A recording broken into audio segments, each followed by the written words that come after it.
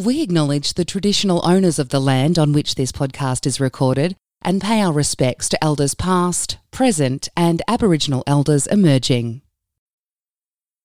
Thanks for listening to the Vale podcast. If you'd like to help us out, you can simply give us a 5-star review on Apple Podcasts, or perhaps your company would like to financially support us. There are now a couple of ways for you to do this. You can buy some advertising sponsorship from as little as $100 per month, or you can now make fully tax-deductible donations via Functional Arts. Head to the website to find out more, thevalepodcast.com.au. Welcome to the Vale Podcast. Local people, local news, local stories. So it's time for another quick update with our local members because there's been some changes to the rules and a few issues around regulations now in place that are a very real concern for some of our local growers. So after a few goes, failed microphone attempts, I went to the office alone with much better internet and no small humans. I managed to have a quick chat with Anne Webster. There was some announcements from the Prime Minister on Friday about working holiday maker requirements and accommodation regulations. And what he's saying is absolutely right. However, my issue is that we already know that housing's an issue where we are, among our agricultural workforce in particular, but having the ability, the resources and funds to patrol and enforce the rules is where it all falls apart. In his statement on Friday, he said, local governments will be observing these health rules and working with the states and territories to put these conditions in place. So, on one hand, this might actually be a really good long-term fix, but are the Commonwealth Government going to help local government administer this? Look, I think that some of the jobs, I haven't got the detail on it yet, Jade, because obviously it's just been made this afternoon. I will be looking into it in great detail because I'm sure we will have lots of questions about that and many other aspects of it, like how will it be patrolled, and it will need to be patrolled too. And it will also depend on how the state government responds and adds layers of operationalisation to it. So they will be determining, the literal rules, where the Prime Minister has made it plain that basically overcrowding is not going to work. It's not in anybody's interest, and we need to, first and foremost, the priority is to stop the spread of COVID-19 in whatever way that can be. I've had backpacker hosteliers contact me very worried that backpackers are just driving up to Mildura, rocking up without a job and hoping that they'll be able to find a job. So there's, which would be, normally that would be fine, but in these particular circumstances, more rules are needed to be put in place. So people need to ring before they come and get online and find jobs that are definite and go through the processes. I think one of the things that the Prime Minister has said is that the employer, and that will depending on what kind of job they're going for, of course, will need to confirm the worker's health before they can begin working. Now, I know NFF have been communicating with the government about what kind of human biosecurity measures need to be put in place, again, to stop the spread of COVID-19. There's been a lot of concern in the community about backpackers coming in and continuing to party and not being mindful of social distancing and concern about the spread of the disease into our vulnerable regional communities. So things had to be done, and I've certainly been communicating with the Minister for Ag and the Minister for Social Services and the Minister for Immigration about all of these factors, and the Minister for Employment and Education, because it impacts every component of government. You can imagine how complex this has been. Just with regard to the hostels and to the growers that might have 2 or 3 different venues, one of them recently was pulled over and fined because he had 6 people in the minibus, but they're all coming from one house. So these are the complex issues we're facing. Yes. Yeah, no, I've been approached about the same thing. Yeah. So, the issue is that getting some of our visiting workers, whether they're seasonal workers or whether they are Pacific Islanders or whether they're backpackers, to understand the need for social distancing and how that plays out in practice it's complex, very difficult. Yeah, and I think it's understanding. While these things are huge impositions, nobody is saying it is not impacting industry, because clearly it is. They're huge impositions. The last thing anybody wants is people dying on their properties and dying in our regional communities and spreading the disease in our regional communities. And the contagious component of this disease is really quite phenomenal. Like, we just should not underestimate it. So whatever we need to do in order to make our regional communities as safe as possible. And that's the thing, if it does get into this community, and particularly into the agricultural workforce, to bring the whole industry to its knees. And I know there's talk about, because some of the markets, the export markets, are closed at the moment, there's talk from some growers that they're just going to stop and all that kind of thing. But if you haven't got to pick the grapes and sell them either domestically or to another market, that's going to make things even more difficult. Yes, exactly. And I spoke to a producer yesterday who has produce that he has decided to leave in the ground. He had 80 backpackers organised to pick it, and it's the contracts with Woolies and Coles were closed, shut up shop, because people weren't buying the product in this particular environment. So, that's impacted a lot of people, and they're concerned for those people to spend a month before citrus starts doing what? They need to eat, obviously, and they need to be safe. The community needs to be safe, and all the practicalities for how people are getting to and from work, or what their living arrangements are, needs to be modified if at all possible. One of the things that the government has said, what the Prime Minister has said, is that people who want to seek work must go to australia.gov.au before they transfer and move themselves from one part of the country to another part of the country. As I said before, people have just been driving in and arriving in Mildura. Well, they can't do that anymore, and they must self-isolate for 14 days before they go into that community. So that's a challenge also for our producers getting their crop off. My understanding is that there are enough pickers around. I haven't been hearing that there's a desperate need for seasonal workers. So I guess we'll just keep our ear to the ground, but it's understanding that requirement is there if they're going to come from Melbourne or Sydney or somewhere else. Mind you, it's only Melbourne and Sydney in terms of big cities, because the other states, of course, have closed their borders, but they will need to register and self-isolate before they come.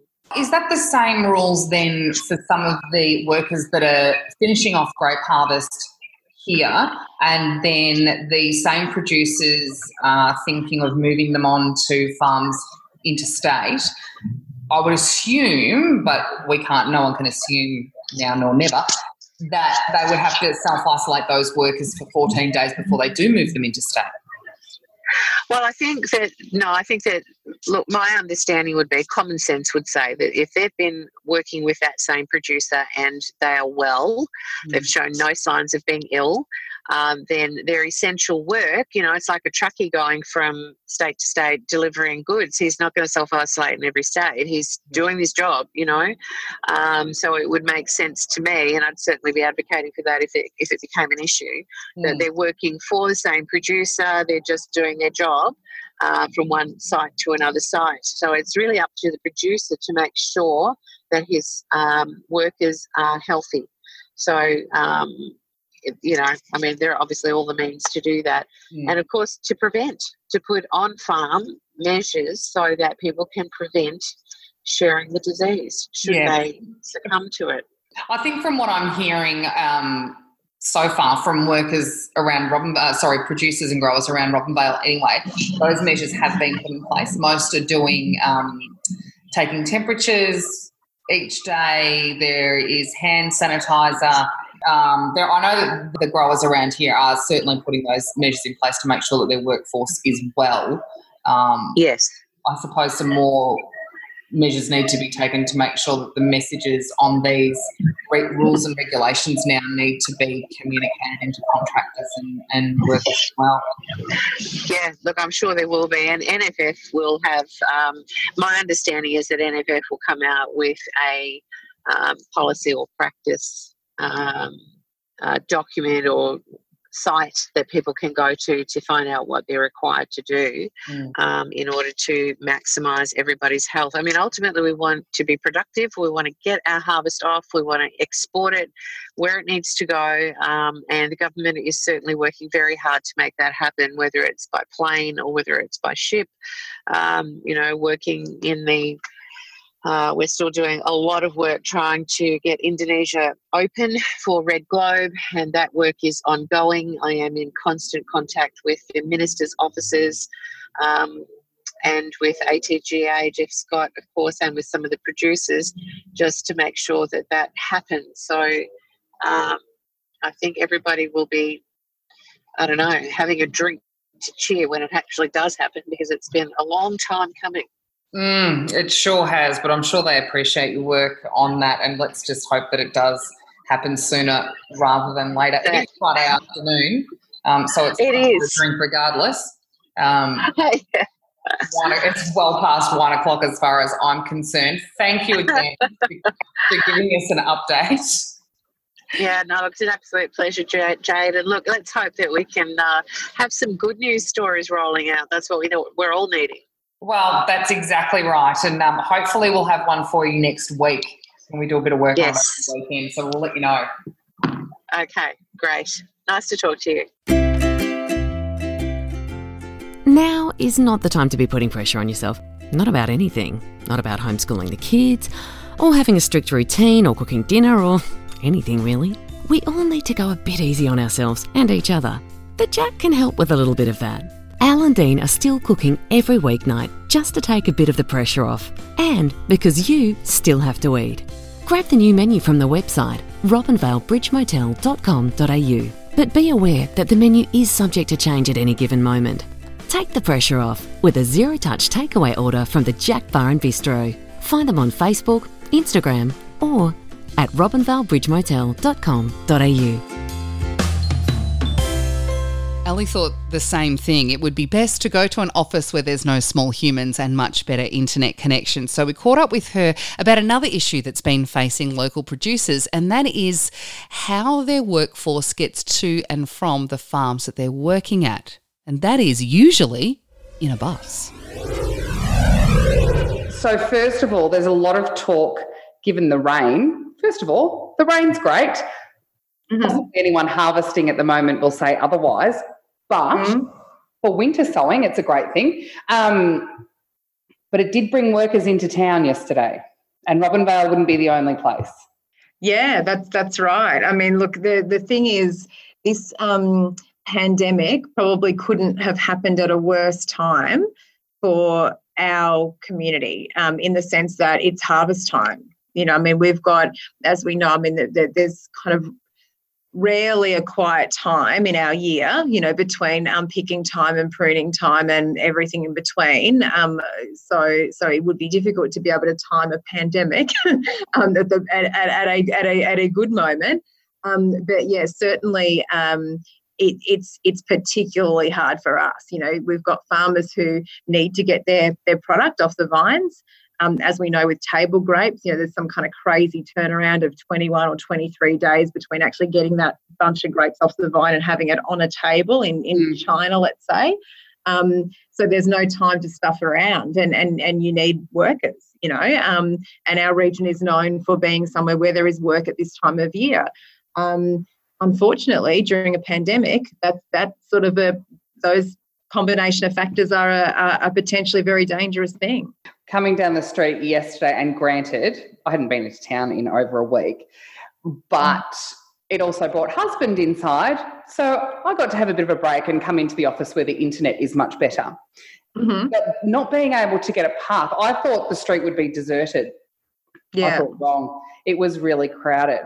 And I see that you've written to the Prime Minister today. Can we talk about that? Yeah. It's becoming a habit of mine to write letters to the Prime Minister. Not that he would have a clue who I am, but, that doesn't stop me. So look, I mean, and partly because time is of the essence. We had a call from a local farmer, and it was only the day after the rules came in about, the new public gathering rules, the crackdown, and only 2 people from different households, can be out and about together.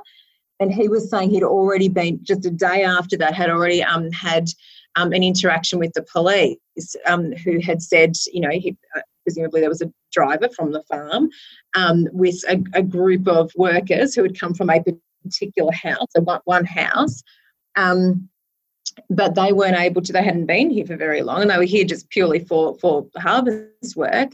And so they had no documentation saying they were all residing at the same property. So therefore they were breached, and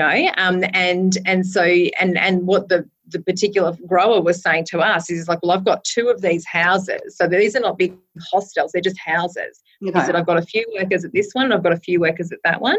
He said, I can, provided I can have a driver go and pick them up, I can do 2 trips. So there's one household, then just another household. He said, if I can't do that, it's going to be 7 trips. Now, and that assumes that you can have a driver who lives at one property at their home with their family, drive a group of people who, yes, they might be from the same household, but now they're in a car with someone from, so that in itself can breach the rule. So that's cross-contamination, yeah. Exactly, because that's no different than you just going to pick up a group of mates from a share house to go and muck around. So you can imagine how much of a headache this is creating, because while the rules are, they're strict and they're clear if you're in Melbourne or in Sydney and in a typical scenario, but if you try and apply those rules to our very unique circumstances in Sunraysia at the moment, it creates a huge minefield, and that's not, and this is for a grower who he's like, okay, right, trying to think it through. So if the car stays, basically they're going to have to drop a car off, so just those workers will be able to drive themselves, hopefully if they've got appropriate licenses or whatever. So then you've got one household. There's so much going on at once. We've been in contact with the Police Minister's office. She has confirmed for us, or the office, the ministerial staff are confirmed for us, that anyone who is in a share house, like farm accommodation property, if you get pulled over by the police on your way to work, if you've got something like a stat deck, or if you've got if the company or the farmer on some sort of letterhead can sign off and verify that these people, their names are blah blah blah and they all reside at the same address, some sort of will be okay.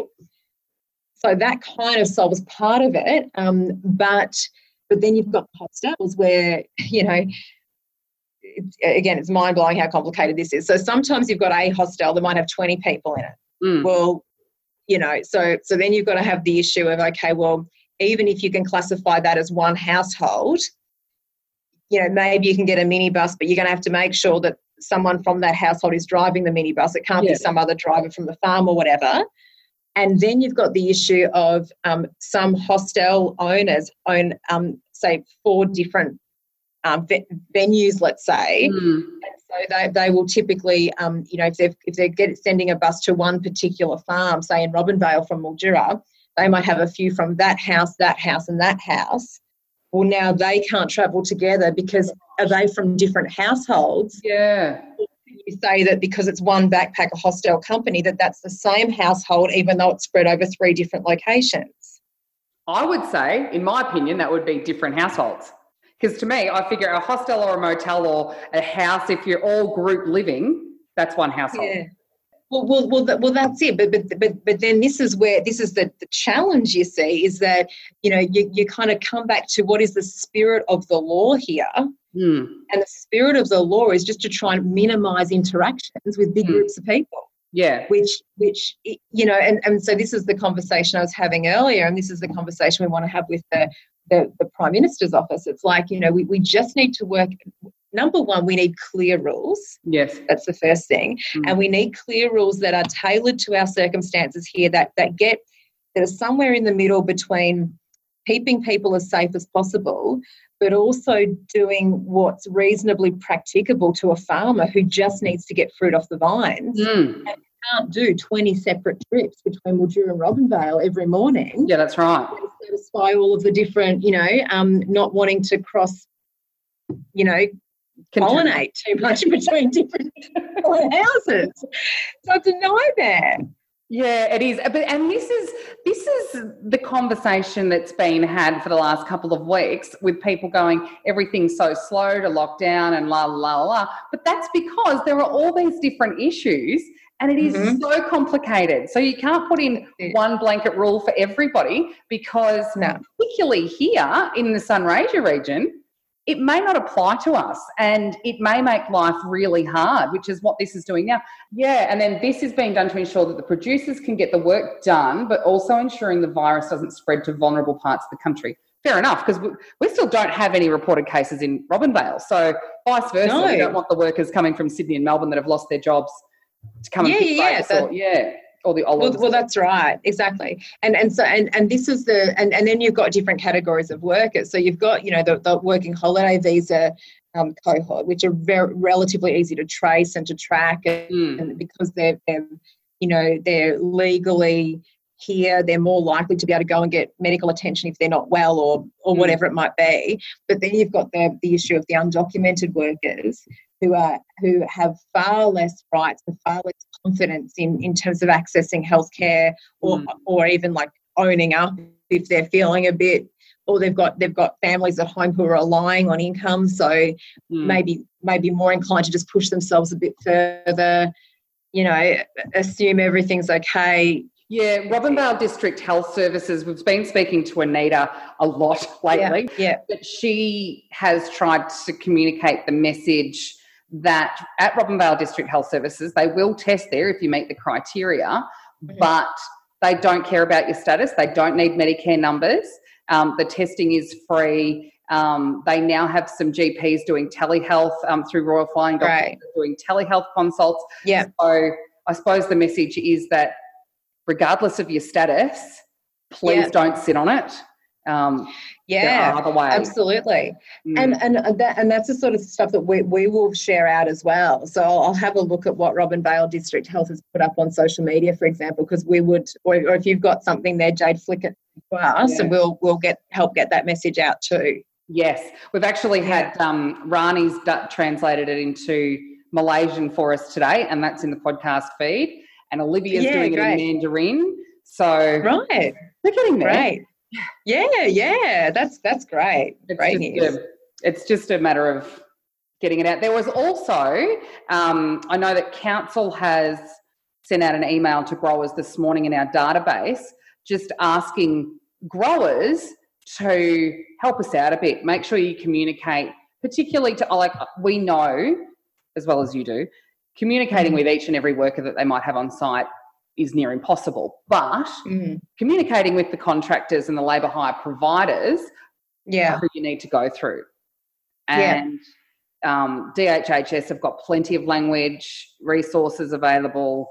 SBS have, the ABC have, like it's out there now. So that's great. Yeah, sounds good. So being Friday night and Ben's being called back into work, how are you coping now? Last time we spoke, I'm good. Yeah, right. How are you coping now? I know. Well, see, this was it. So the one silver lining to Ben losing his job, you know, because he was one of the was a news photographer for the Daily, was that it just meant that all of my child minding issues were over, because I thought, you know, obviously Ben's going to be home, it's going to be all good, but not for long. So it's a good problem to have. great. You know, I mean, the Daily's a local icon, 100 years old this year. Really vital source of information for obviously Mildura, Sunraysia, but including Robinvale. So really exciting that, but it has been a really hectic day.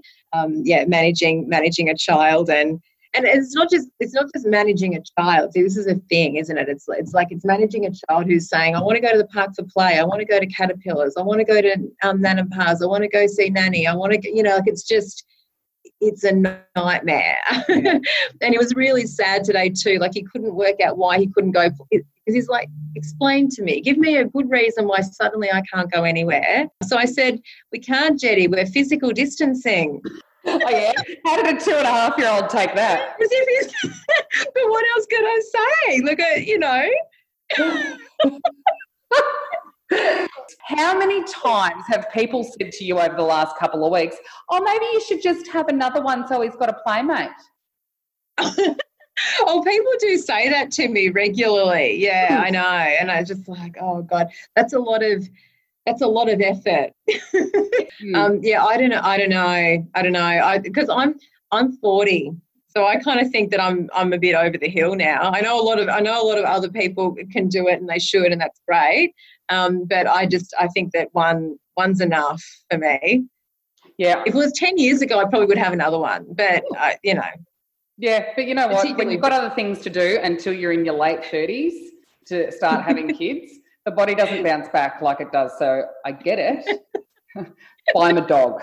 That's my suggestion. At 40, buy the kids a damn dog. What else? No, I think that's a good solution. Yeah, why not? You do what we have to do, and in these yeah. Ali, have you got anything else to let us in on as far as the situation goes at the moment? Oh, look, I think the key thing I am interested in at the moment too for Robinvale is just making sure that we get the message out in as many different, as you said you're doing anyway, in as many different languages as we possibly can, because it's so culturally diverse. Because the scenes of crowding of a street and milling about in very small areas, it's just too dangerous. We just can't we just can't afford to do that. And so I think that's my key focus about Robinvale from this point onwards, because Robinvale has unique factors, as we communicated with the Premier like a week and a half or something ago. We've got an Aboriginal population where there would be high rates of smoking. I know that, and therefore more susceptibility to respiratory type illness or the more extreme forms of that. We've got the issue that I know we're working on, and hopefully we'll get on top of that soon, but there's still issues of overcrowding and worker accommodation and so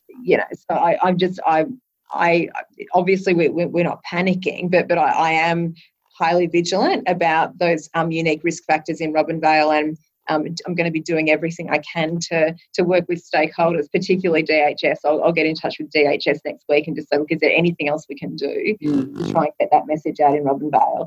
And I guess too for local community members as well, like community leaders for the various different groups. Farmers, growers, owners of the big companies, what can we do in Robinvale just to make sure that we don't keep seeing those scenes in street? Because if it gets a foothold, then it could be quite dangerous. And I've been a councillor before, and my view was always that council is the tier of government closest to the grassroots. And so, even if it might not be your responsibility to fund it and to operationalise it, it's always your responsibility as a civic duty, as a representative body for your community to at least pass on and be a conduit for really important information, particularly when it's a global pandemic and, we're talking about lives and livelihoods. I think that's only right. I must once again thank our state and federal MPs for being so accessible to this podcast and myself as a local councillor.